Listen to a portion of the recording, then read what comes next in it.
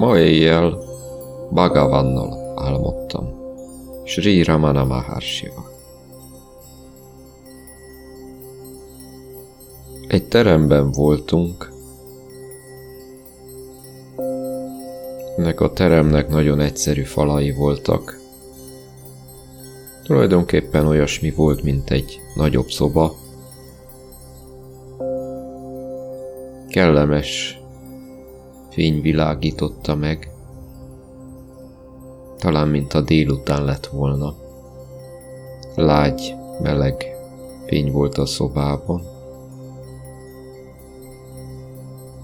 Ramana Maharsi egy pódiumon ült.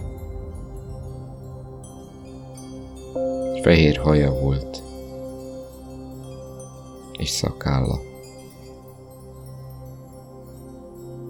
Már nem tudom, hogy a kezembe került. Két fehér laddu. Ez egy speciális indiai édesség, amit csicseri borsóból és egyéb adalékokból készítenek. Van kokuszos verziója is. Úgy vélem, hogy ezért volt fehér. Mert fehér laddu volt a kezembe. Nem tudom, hogy került már oda, valószínűleg kaptam fogyasztásra. Tehát két hófehér laddut tartottam a tenyereimbe, így össze volt téve a két kezem, benne volt a két laddu, és oda mentem a két ladduval Bhagavánhoz. Bár ő előre nézett a pódiumon, én oldalról közelítettem meg. Kezemben volt a két laddu, azt így magam előtt tartottam a tenyeremben. És oda mentem hozzá, ő pedig felém fordult, miközben én így előtte meghajtottam egy kicsit a fejemet, magam elé tettem a két kezemben a laddukat, és ő pedig megfogta, két kezével összefogta a tenyereimet, és rám nézett, és mosolygott. Hát ennyi volt az álom lényege.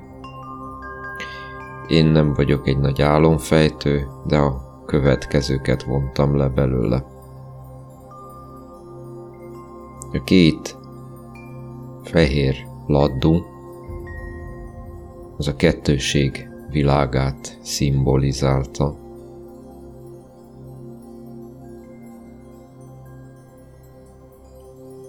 Az anyagi világot, az elme világát, az állandóan a dualitásba merült elmét. Ezt én tulajdonképpen a mester elé vittem. Bhagaván, mester, az önvaló, ő a Krisztus, aki egy. És ő azért fogta egybe a két kezemet, a tenyereimben lévő kettőséget, mert tulajdonképpen azt mutatta meg nekem, hogy ez újra egyé kell legyen. A kettő egyé kell újra váljon, hogy az önvaló ragyoghasson, annak a hófehér fénye az egyetlen valóság tündökölhessen.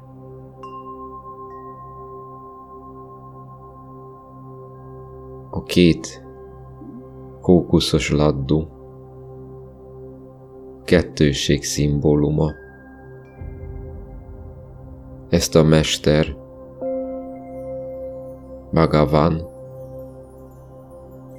kegyelme teszi egyé bennünk.